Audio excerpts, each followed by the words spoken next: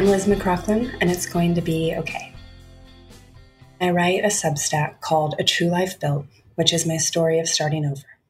And this is an essay called Meadow in the Sky about rebuilding my garden when I was starting over. I was in Kenya. I thought I was rooted there, long married, and I had just built this miraculous acre garden. And COVID came, and I had about 48 hours to decide. Borders were closing, pick a country, Kenya or the US. I picked the US, my ex picked Kenya, and I got on a plane and I finished the garden. The day I left, I hung the last plant and I took some photos. I think a piece of me knew that I wasn't coming back, and I took some photos and I was like, oh, the garden is done. I'm going to get on a plane. And I did. And I got back to Brooklyn and I was like, I'm not going back. It's time to start something new. And I rebuilt it last year. It took me 2 years to build something new on my back deck. It was finally my project. I was like, I'm ready to root here. It's New York, so you don't get an acre in New York, a tiny little patio.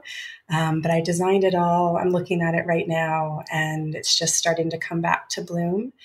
And it was the first time I felt, okay, I've resettled and I've created something beautiful and taken what was beautiful of the last place and incorporated it into my life now. And it's my constant source of joy and peaceful place.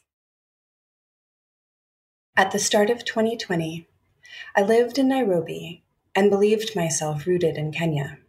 I thought I had dug myself firmly into the red soil with my steady job, my newly built home, and the glorious acre of garden that I had just coaxed into bloom. I wandered my wild meadow each morning, drinking coffee and greeting the growing things. Good morning acacias and pomegranates. Good morning craggy cactuses and bursts of bougainvillea tumbling down the hill. Good morning birds feasting on pink grasses and sprays of small white butterflies drifting on the breeze like confetti. How lucky I am, I'd think to myself. This is where I'll grow old. But when COVID broke, my ties to Kenya tore like tissue paper in the wind. When I blew back into Brooklyn a few months later, I felt like a tumbleweed, belonging to nowhere and no one. I hadn't just lost a garden, I'd lost my faith in security itself.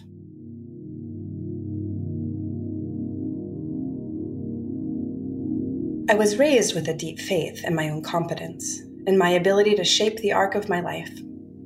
I made plans with spreadsheets, and mostly they came true. Achievement, it seemed, was the great imperative.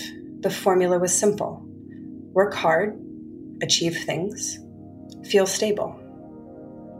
I confidently stacked one trophy on top of the next. Earn straight A's, graduate college early, climb the career ladder.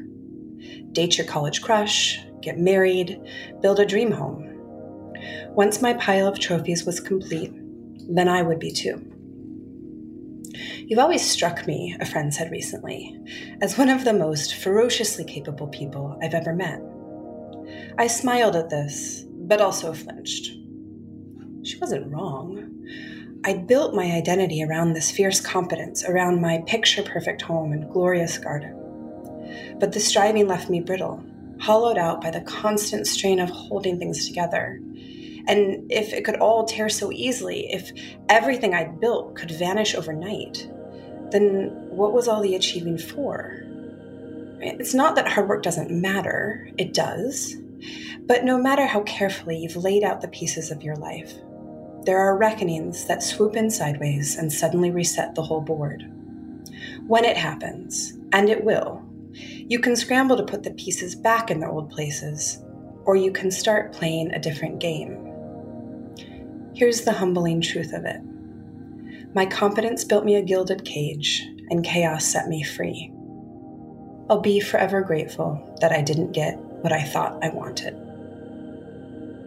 The word humility, I learned recently, comes from the Latin root humilis, which means grounded or of the earth. How fitting, I think, for the loss of the garden humbled me, stripping away my veneer of control.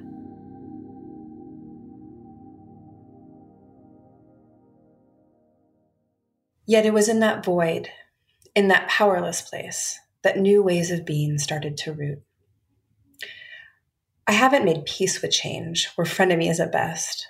I still struggle daily with a deep need to achieve, to earn gold stars and prove my worth, and I probably will forever. But that is no longer the whole story, and I no longer feel hollow.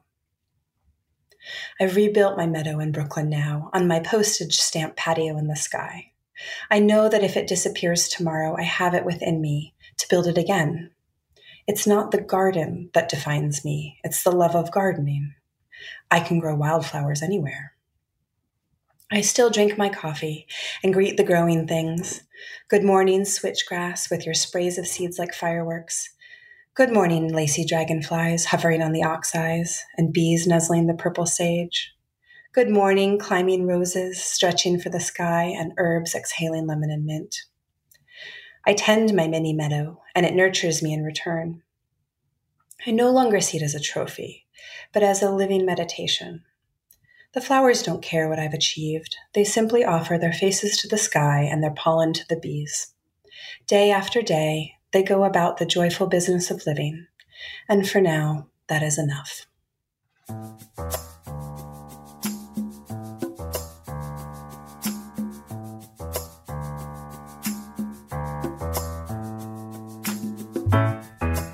I'm Nora McInerney, and it's going to be okay. We want to hear from you, too. You can email us a voice memo or write out an email. The email is in our show description. Or you can call us at 612-568-4441. We are an independent podcast production from Feelings & Co., an independent podcast company. Our team is Marcel Malikibu, Jordan Turgeon, Claire McInerney, and Megan Palmer. Our theme music is by Secret Audio.